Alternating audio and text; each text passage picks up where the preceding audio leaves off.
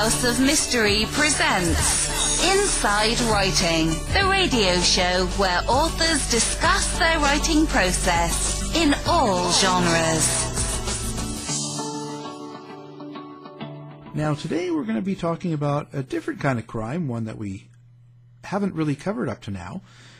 So it's kind of a new thing, but I think it's something we might start hearing more about. And it's really the crime based in kind of a social media way. And so who we've got is a guest that's written a book for Wild Blue Press. And let's see, it's called You Have a Very Soft Voice, Susan. And it's a shocking true story of internet stalking. Susan Fensten, thank you for being here. Thank you for having me on. So, normally I always start out and say, ask the author how they started writing and what brought them into writing. Now, is this your first book? Yeah, this is my first book. I'm not a writer, and I never really set out to be a writer or to write a book. So this is my first book. I felt this was a story that should be preserved. Yeah, and the reason you got into it, I guess, is because this is your story. This is something that happened to you, and yes. And Brian Whitney kind of helped you go through the writing process, I guess, with the book. So, when did this all occur? Like, what timing are we talking about? The events of the crime themselves began in 2003. Okay. Go ahead. Okay, so about how old were you then? I was about 40, okay. 41 okay. years old. And so maybe let the listeners know, what kind of a life situation were you in? Were you living with married and children? Were you single, in a suburb, in the downtown of a city? Kind of paint the picture of the background. During the time that these events began, I was not married, but I was in a relationship. I don't have children. I work in publishing as a book publicist, and I'm from New York City originally, and at the time I was living in Williamsburg, Brooklyn, which is a pretty famous neighborhood now, but it wasn't back then. It was kind of like a forgotten, bottomed-out neighborhood, industrial neighborhood that is now very developed and very crowded and very fancy and expensive. So this really rolls back the time clock on what life was like in Williamsburg, even back then. Wow. So now, so are you pretty active on social medias? Like, have you been back then too? Like, did you have a cell phone and you're on all the different, Facebook and stuff like that? Well, back then, Facebook had not been invented yet. We're talking early internet, 2003, and as best as, we all kind of forget the genesis of social media. It's very sophisticated now. But one thing really hasn't changed. Even though social media has become very advanced, people are still the same, right? Yeah. Crime shows, we go through this all the time. The human condition, the human nature has not changed. The internet has changed, but people really haven't changed. And I was very interested in the internet, and it was new. There were no social media, really. The only social media was AOL Messenger. Yeah. And I think Yahoo had a messenger, and it was very primitive compared to now. You had a buddy list, you had friends, and chatting, and it was simple, but it was fun, and it was all very new. And I was definitely interested in it. I work in the publishing industry, and all forms of media are important and interesting to me for my job and just also as a person. So I was kind of doing that, and I never, since then Facebook was invented, of course, but I really wasn't even interested in going on Facebook when it was first invented. It was kind of like fine not living in a fishbowl. So at the time I was curious about my father's side of the family. My parents split up when we were very young, and my father, who was very, sort of withdrawn and kind of reclusive, difficult to know, didn't really talk about family history very much. So, like anyone, you're curious about family, and today it's Ancestry.com, and it's very sophisticated. You can build family trees, and you can connect with people. But back then, like everything else in 2003, it was really early. It was just, there was a site called Genealogy.com, and it was very kind of primitive. There was no bells and whistles. It was just message threads that just connected, streaming down, kind of like the way they do now, but it was just very basic. So it was just message, reply, and it was popular even then.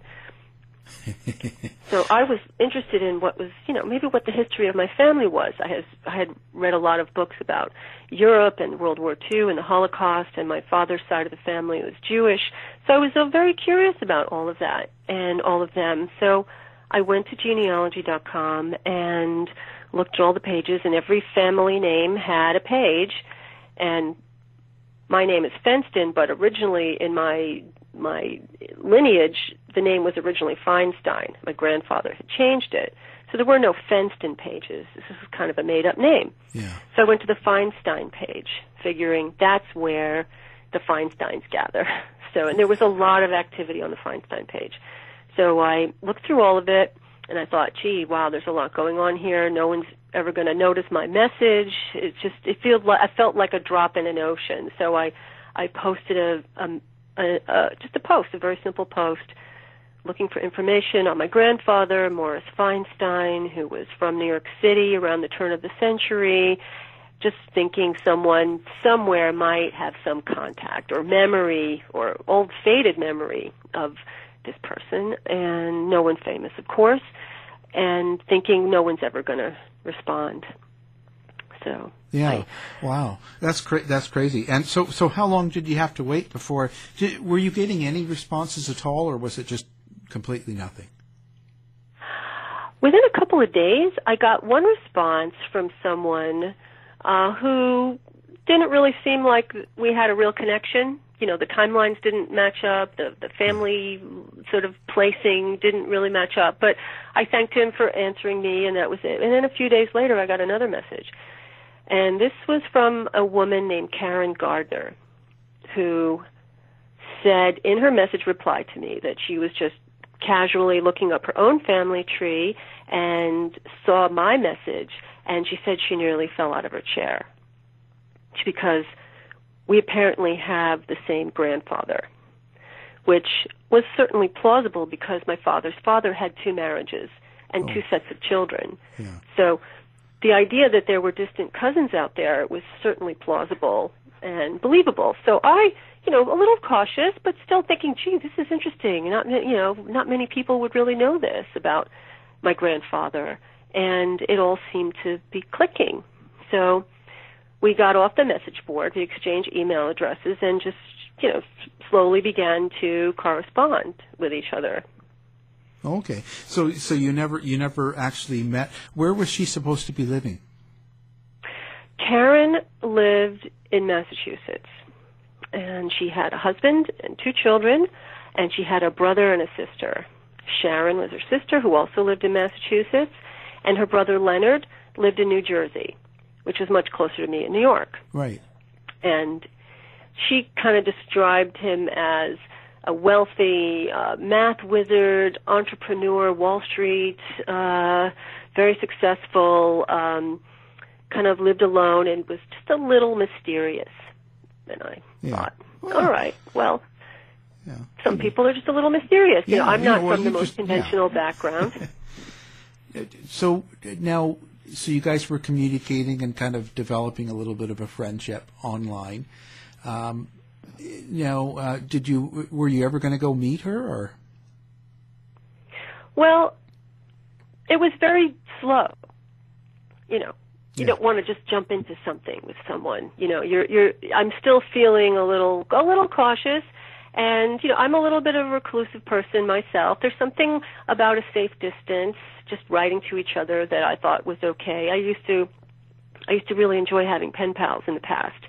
Back when we used to write actual letters, put them in the mail, wait a week or two, get a letter. I love that. Yeah. I loved letters and writing to people, and sometimes that was enough. I didn't really want to take things any further. So excited about meeting people who were possibly relatives, definitely, because my father had passed away just a couple of years before that. My sister had committed suicide in 1987. I have a very small family, so there weren't a lot of family. So this was definitely intriguing and a little bit thrilling, I have to admit. Now, this is interesting. So when you guys were writing letters or emails back and forth, were you learning anything new about your family or your grandfather that was supposed to be in common, or was it just stuff about her family? It was really more about her family, and that's what I was. That's where the jumping off point was. Her family, my family, what I did, what my life was like, her kids, her husband, her life, and she talked about her brother and sister a little bit, but it was very casual. It was, what are you doing for the holidays? What are you cooking for Thanksgiving? Stuff like that. It was very apple pie, very normal. And I wasn't really interested in jumping on a train or a bus going up to Massachusetts, really, because she had sent me a couple of pictures of them and of her family. It was a posed family portrait by a professional photographer. They looked very conservative, buttoned up, long skirts. I thought maybe they might have been maybe Orthodox Jews. I'm not sure, but they were definitely upper middle class, very well dressed, standing there with their children and their beautiful suits, and everyone was. It just looked kind of picture perfect, and that kind of, I don't say intimidated me a little bit, but I thought, I have a kind of an unconventional life. Maybe they won't like me. Maybe they'll think I'm, maybe a little weird. I'm an artist. I live in New York. I don't have any kids. I work in publishing. I live in a kind of an industrial neighborhood. I wasn't really sure if these two worlds could completely meet. So I was going ahead at a nice distance with her. Yeah. Yeah, it's one of those things. If you have completely different, lifestyles, it might not be it might wreck the relationship if you meet. You may not get along. You may be just completely opposite. So that's the chance you take in all of these connections that you make with people. And it really depends on how far you want to take things. Of course. Now, you weren't getting any weird signals. You weren't going, oh, this is freaky, or there was nothing really unusual going on with the emails. Not yet, no. No. That's changed. So now, did you get any other contacts from that message board? No, none. That was Not it? at all. Okay. Yeah, nobody. It just kind of faded into the background, and that was it. But I was just kind of focusing on, wow, this is interesting. These are possible cousins. Yeah, cousins. It's really cool and things like that. So how long before it started getting kind of a little bit weird, or let's just say unusual for you? Well, she talked about her brother a little bit, and she was kind of keeping things quiet with her brother and sister, but then she opened up and told them about me. And she said that Leonard was excited to hear about me and expressed some interest in possibly meeting me at some point. And her sister wasn't really happy about this at all. She was very suspicious. It sort of moved ahead a little bit, and she was very guarded about the family and very private, and it came to a point where she just out and out accused me of being a con artist, and that I was after the family money and after Leonard's money, and apparently he had some emotional issues, and she just went on a tear about me in a email to her sister about me, that I was just a thief and a liar, and I mean, none of that was true, and of course it wasn't true. I mean, I was really hurt by that, because I was sort of a little excited, and then I thought, okay, wait a minute, this woman is reading this completely wrong. I mean, this is the furthest. I'm just a regular person, and it's just normal curiosity. So that caused a disturbance in the web, between them. Leonard had written me and said, "Welcome to the family. I hope the new year is treating you well, and maybe we'll meet downtown sometime the next time in the city." And I thought, I'd like to do that. That seems safe, meeting in a public place, having coffee. We could either like each other, we could either feel like we are just so, separate and not connected. That's the chance you take. So then he stopped writing, and Karen had said, well, she felt that maybe Sharon had already gotten to him and told him that I was bad news and I should be avoided, and I was absolutely looking to rip them off somehow. So Leonard stopped writing to me. But in the meantime, he had given me his AOL instant message handle, which was L. Nachman 1. His last name was Nachman. So I added him to my AOL buddy list. And you can see when people sign on, at least you could back then, you could see them signing on, you could see them signing off. Their little icons with door would open and they'd swoosh in, and either they'd say hello or they'd just swoosh right out. So that's the way the things were back then. But he had stopped writing to me, but then he would pop on and off my instant message sort of message thing. I don't know what it's called anymore. But while all this was happening, I had a friend in Brooklyn, and I knew him in Brooklyn years ago. He moved to Florida. We're not friends for a long time. He kind of went his own way, but by about 2001, he found me on the internet. You could Google anyone, and he found me at my old job at Oxford University Press. Because when you work in an industry like that, it's easy to find you. You've got your email out there on authors' websites, the publisher's website, etc. So Bobby and I had reconnected, and I was telling him all about this, and I was very excited about all this, and we would talk about them, and he and I would be chatting on AOL at night or any time. We were doing this a lot, and we would watch Leonard kind of pop on and off. And then at one point, I started getting a lot of porn sent to me to my email address. Oh, a lot. Wow. Yeah, was it terrible. Kind of weird porn, or was it just kind of just common stuff? No, it wasn't common vanilla type porn. It was the darkest fringe of the porn world. Okay, so pretty extreme. It was disturbing. Yeah. Really disturbing. Escort services. Transsexual escort services. It was a real emphasis on transgender, and were you a lot of weird stuff like that. Oh no, were you getting so when you were getting this through email? Did you know who you were getting it from?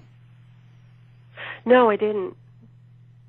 But as I was watching, I would watch Leonard pop on to AOL Instant Messenger. He would pop on.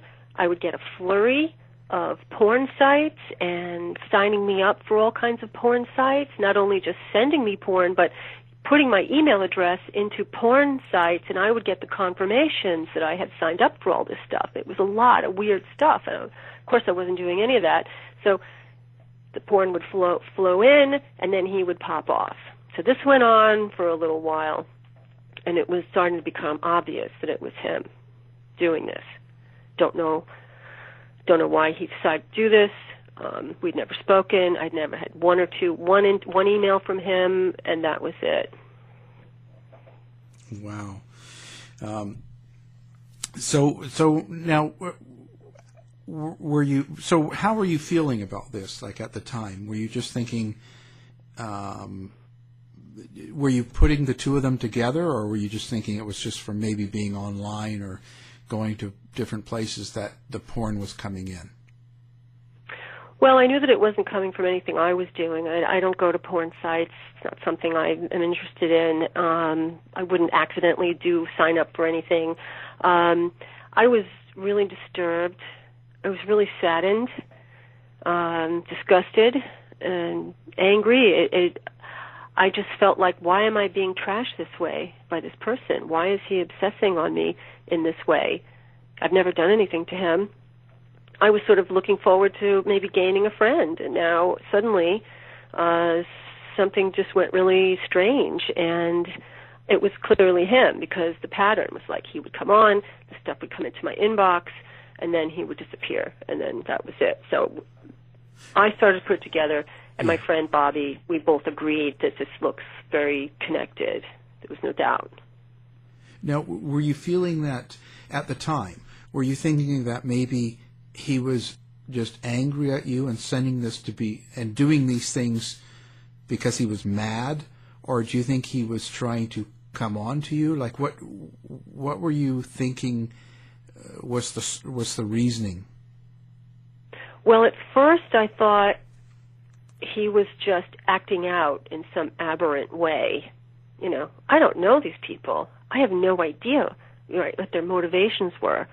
I'm just sort of guessing and angry about this and thinking, what is even the point of this? Just leave me alone. If you don't want to be friends with me, just leave me alone. It's really simple. I'm not doing anything. I'm not approaching them or bothering them or doing anything. I'm still writing to Karen, but I'm not in touch with Leonard. And at a certain point, Karen was writing to me as though everything were nice and normal, and at some point, I didn't really want to tell her what was happening because it was just very disturbing. And I felt there was a little bit of a sexual obsession there, too. It wasn't just harassment. There was a lure there. There was an attraction there. There was a fixation.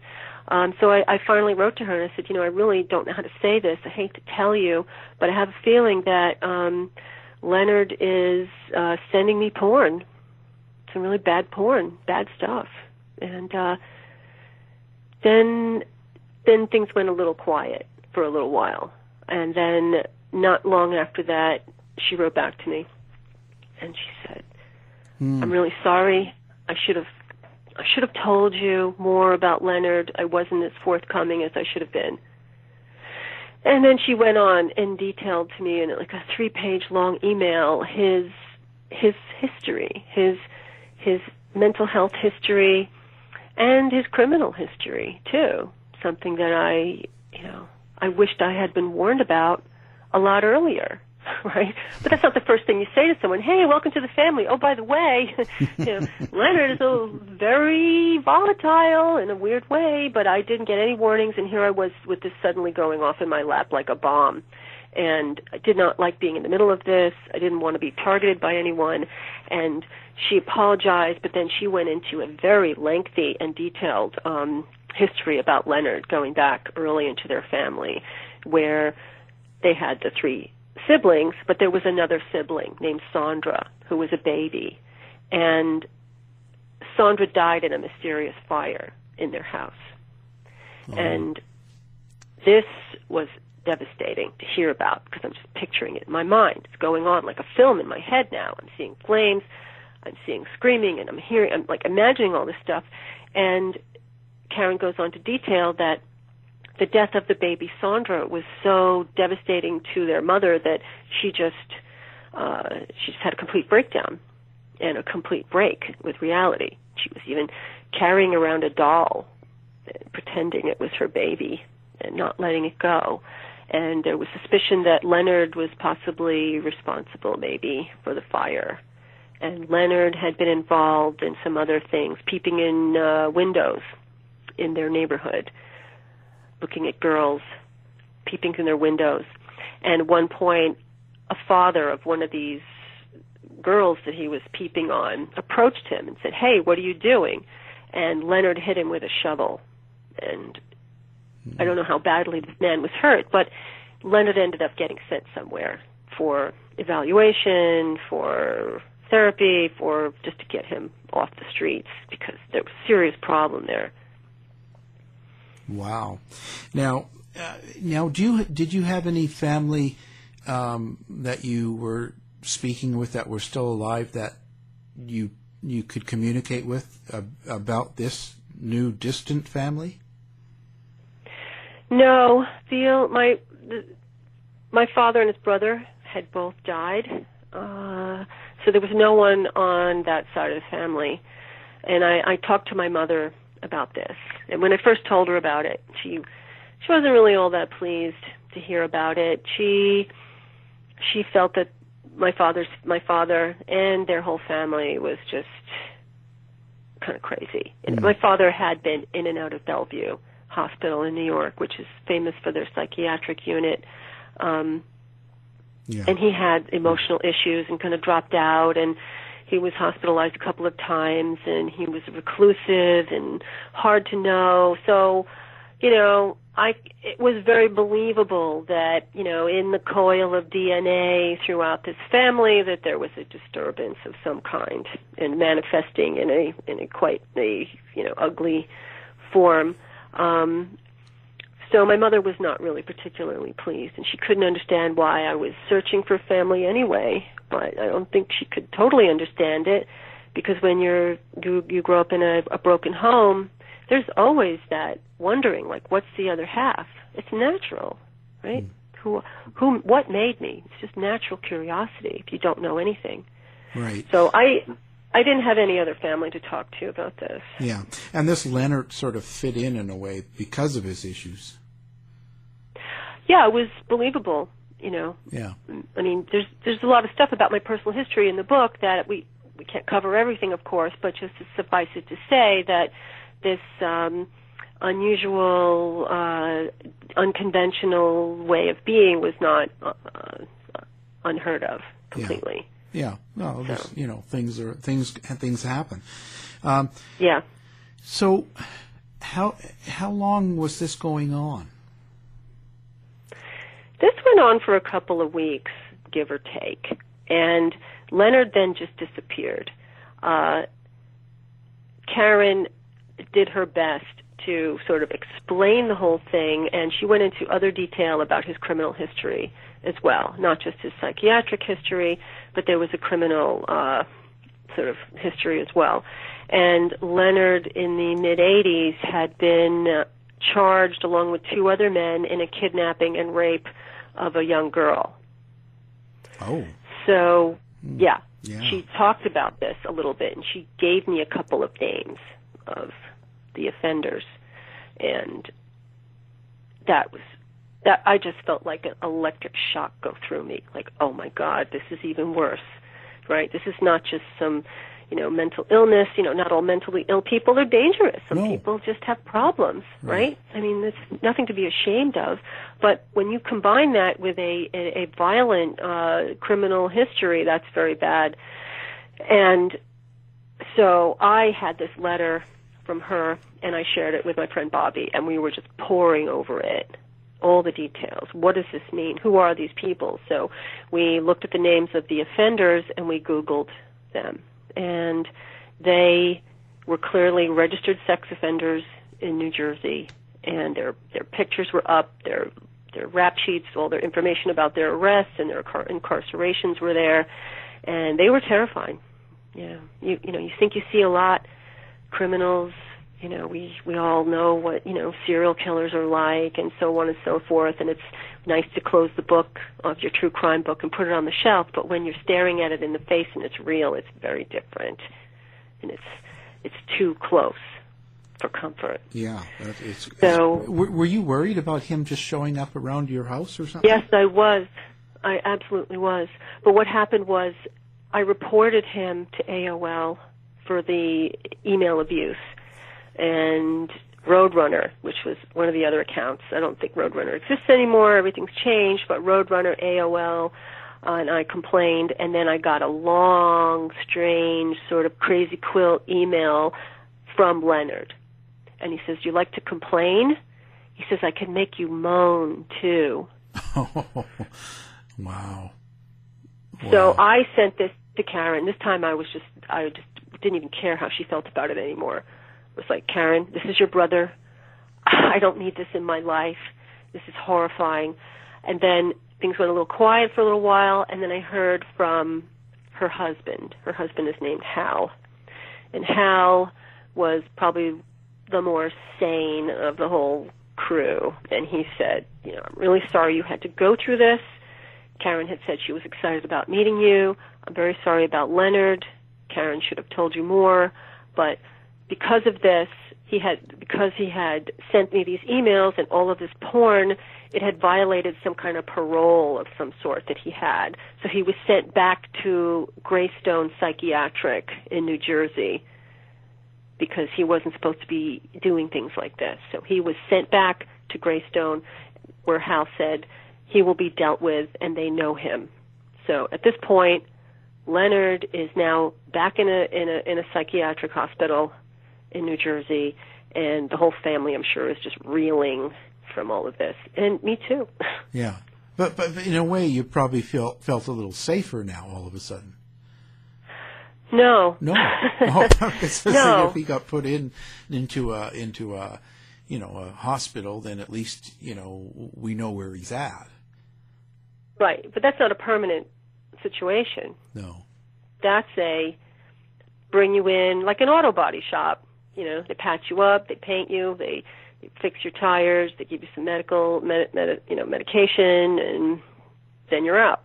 This is not permanent. Right. No one's ever really permanently sentenced to psychiatric unless, there are legal reasons why you can't be held forever and so forth. I mean, I don't know. Again, back then and probably still now, I'm not really familiar with all the, the laws and the wheres and the who's and the whats of how someone is put into a state like that and then let out. But apparently he was in. Wow.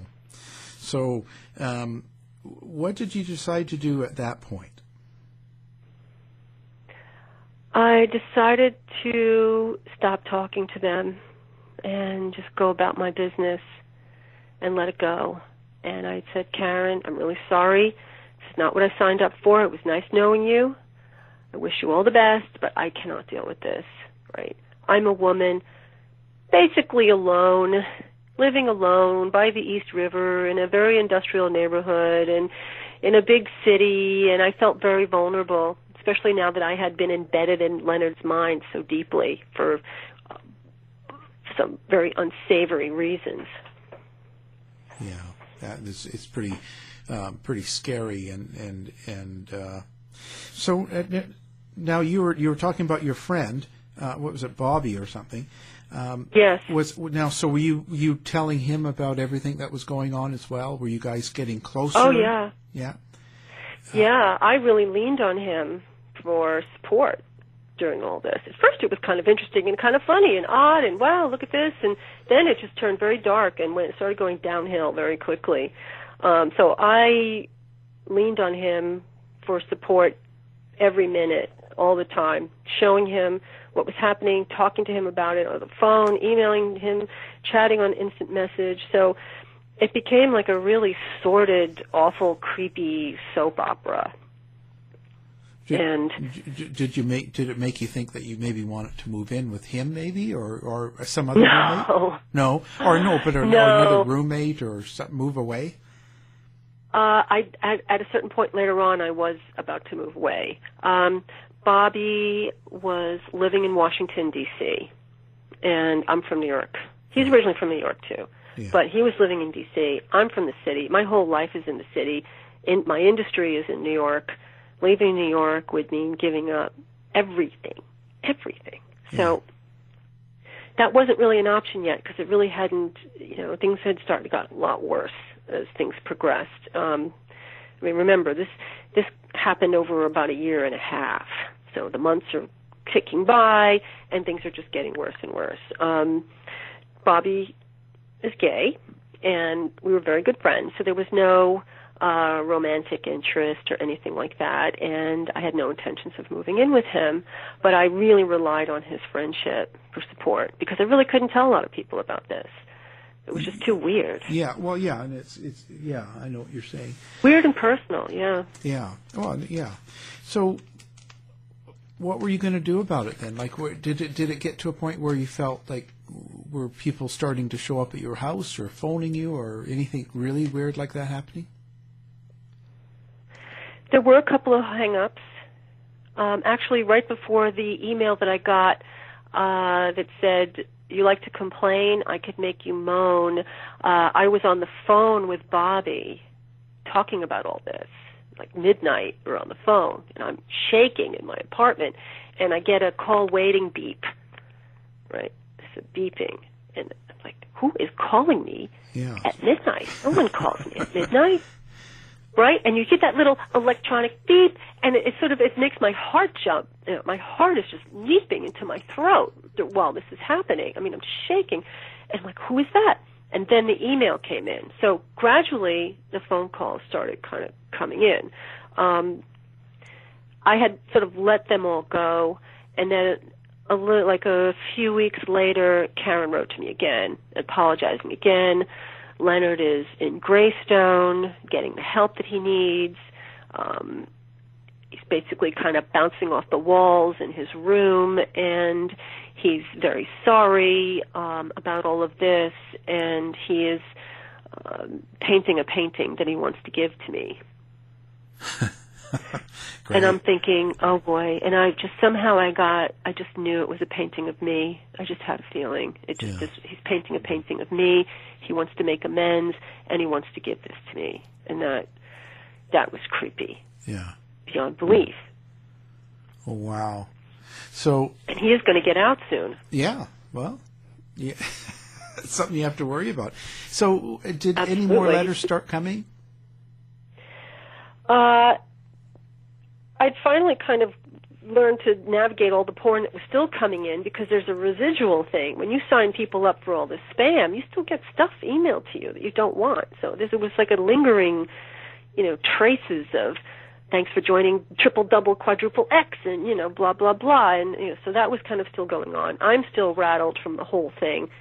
Still now worried that Leonard might show up when he gets out. And Karen had warned me. He's been known to disappear and go on voyages without telling anyone. So she said, if he shows up on your doorstep, just smile and be friendly.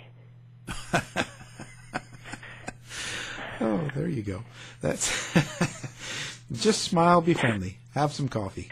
Said, smile and be friendly, and here's the number for Gracie Square Psychiatric Services. They know him. If he shows up, just call them. And you have to picture where I live. I live on the river, and back then Williamsburg was pretty desolate. There were no high-rises, there were no luxury towers, no nothing, no nightclubs. I mean, it was a dead end by the water. So if someone just showed up on my stoop, knocking on my window. Now, I live on the ground floor. I don't live there anymore, but I lived on the ground floor and windows facing the street. So anyone could just knock on my window. So it was especially vulnerable, and thinking, this guy is just going to show up on me, and what do I do? It was terrifying. It was really terrifying. I'm not going to just smile and be friendly. It's like dealing with Godzilla, right, or King Kong. I mean, what do you do? Anything can happen, and he's obsessed with me. So I was terrified that he was just going to show up. So his family was kind of on that, we're kind of monitoring it, and, he's living outside the facility, and he has some friends that are kind of helping him out, making sure he takes his meds and keeping him on track. But at this point, I'm just kind of wondering, what are his friends really like? I mean, how do you monitor somebody? So I just felt like this was a cannon, like a loose cannon about to go off at any minute. So that's kind of where that led. But there's so much more. I mean, we could talk about this for hours and hours, and we kind of have to paint it with very broad strokes to kind of cover the narrative of this. So that's where that kind of, sort of stopped. So were you considering calling the police or reporting this or anything like that?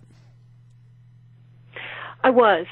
At a certain point, while this is all happening, I get another email. Hal and I, Karen's husband, began to email frequently because Hal seemed to have more of a handle on things. He seemed the most grounded and more objective. The family didn't have any objectivity. Karen always seemed to be smoothing things over. Oh, it was just a little legal thing. Oh, it was just a little thing. And oh, he's really a nice guy once you get to know him. But Hal was more realistic. He was like, look, there's some other things you don't know about Leonard. There's a young woman who was murdered in New Jersey. A young woman, about 22, stabbed to death and left out to be found. And before she died, Leonard had met her and was talking to the family about how he met this new girl, and he was really happy about her, and he was really over the moon, and they had dated a little bit, and then one day he just stopped talking about her. And then later, not long after that, it was in the news that she was found dead. Well, of course, Bobby and I Googled her name, found the story, and it was just horrifying. She was young, and she had a little girl, and she was just starting out her life, and she was a single mother, and she wound up murdered by some savage, and she was blonde, blue-eyed, about my height, which made it even worse.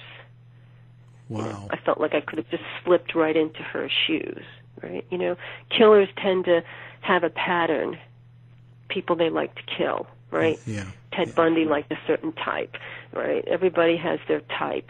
So I thought, oh, God, I'm his type. This is awful. So that's when I went to the police. And I thought, at least I'd make a report in case anything happens and they can sort of have some evidence or something.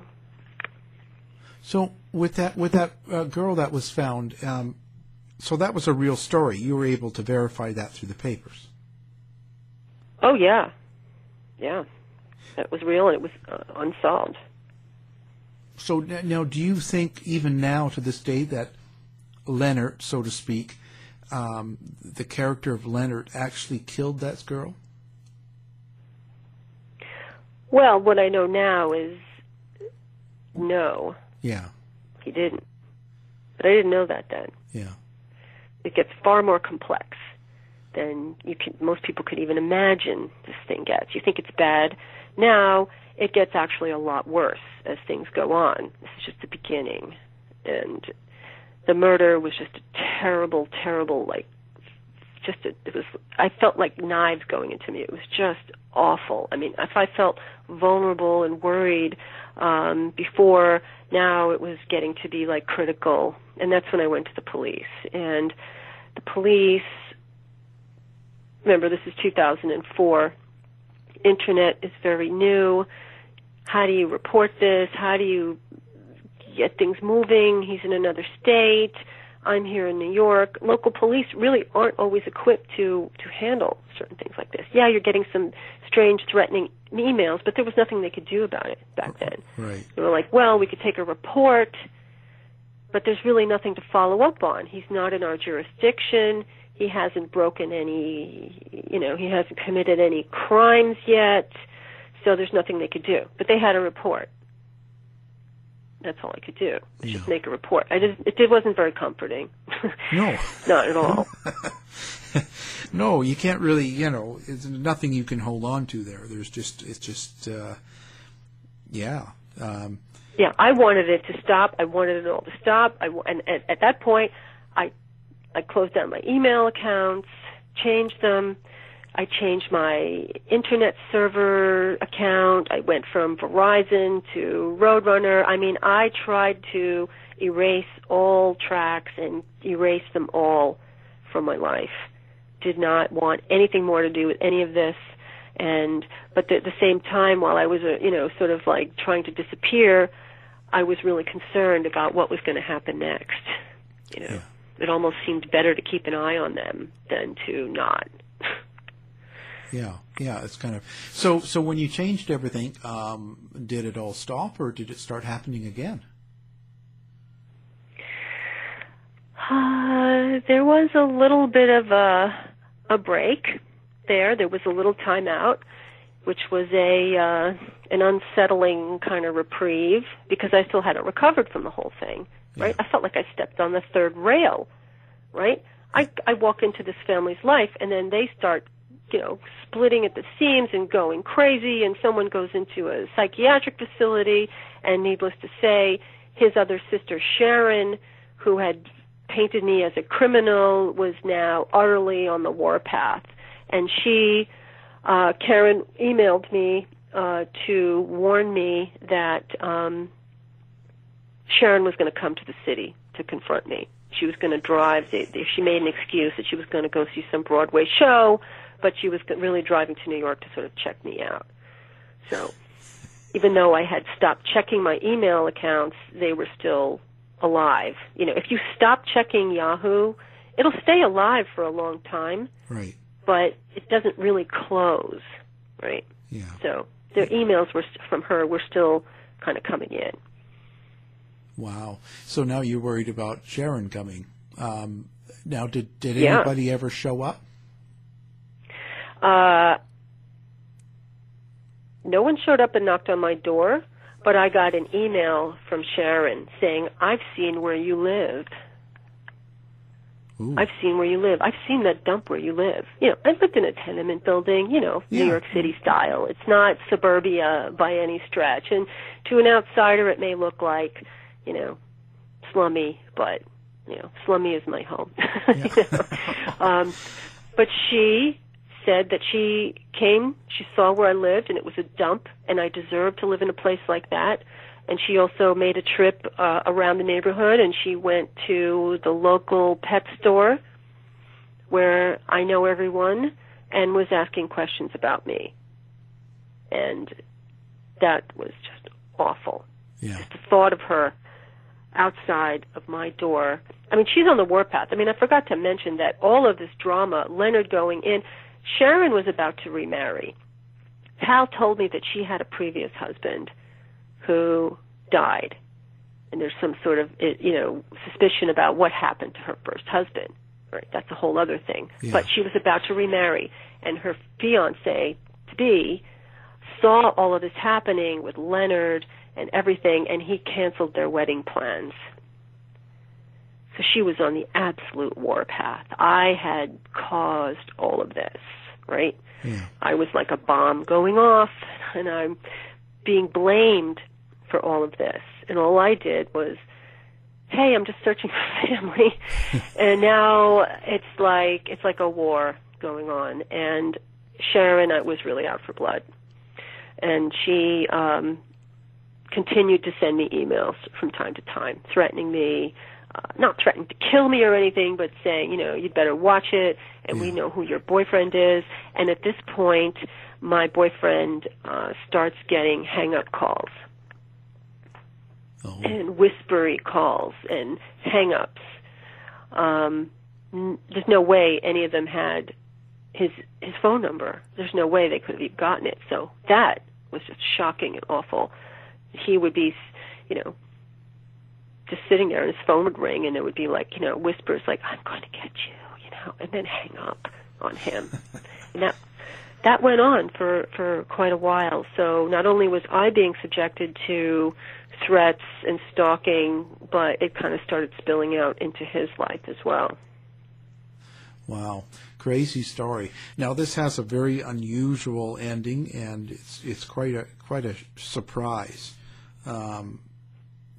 But I guess we don't want to give away the ending. Really, we want people to pick up the book. Yes. But how would you best wrap it up? Like, without giving away too much here. I guess without giving away too much, yeah. We finally it gets worse. I mean, it goes deep and it gets worse and worse. And I'm now getting threats at my office and emails at my office. And then we go to the FBI and we get a meeting with the FBI. So the FBI gets involved. And then things just kind of go dark, right? FBI comes in. I have a meeting with them. I explained everything, and then it was like a light switch being flipped. Everything just went silent. Nothing happening. So there was a period of silence for a couple of months, and then it started up again. And to sort of wrap it up, the FBI finally are able, because of something that happened to me at work, get a subpoena for one of the email addresses. And they tell me who it is. And no one would believe it, right? If it weren't true, you just wouldn't believe it. Yeah. But I don't want to give the whole thing away, but I think there's so much to this story. It all turned out in the end where you're safe now, everything's good. Well, yeah. I mean, I never feel really safe, honestly. I don't. But there was a conclusion, and there was justice. But I think you've really got to read the book to really get your mind wrapped around what was behind all of this, because it's completely unexpected. And there are many interactions with these sex offenders and other characters as well, and it goes deep. Yeah. And it just becomes like an opera, right? Like a Greek opera, just elaborate, and the scope and breadth of it. But there's a real twist at the end that I never saw coming, and it was really sort of more shocking than the entire set of events themselves. Yeah, it makes it more of a shock than anything. Well, incredible story, incredible book. We'll have this posted on our website. You have a very soft voice, Susan, and that's the shocking true story of internet stalking. Now, I would ask right now if you'd have any contact information for listeners, but you probably don't give that out anymore, hey? I joined Facebook, yeah. and I very reluctantly joined Facebook, and I'm on Facebook. I don't have a website, and I don't have an author page. I think because I'm just so still worried about what's out there. Yeah. But if you want to buy the book, it's on Amazon. There's a Kindle version, and there's a paperback that just came out. That's easy to find. And if you want to ask me questions, contact me, anything. I'm on Facebook. I'm Susan Fensten. I'm the only one so far. I don't think there are any imposters yet, but that's where you can find me. Well, I hope not. Well, thank you very much. We'll have the book on our website as well. Again, our guest is Susan Fenton. Thank you. Thank you. To find out more about our show, guests, or to listen to past shows from our archive, please go to www.houseofmysteryradio.com. Show's over for now. Was it as good for you as it was for me? Well, good night. This has been a production of Something Weird Media. I'll be back.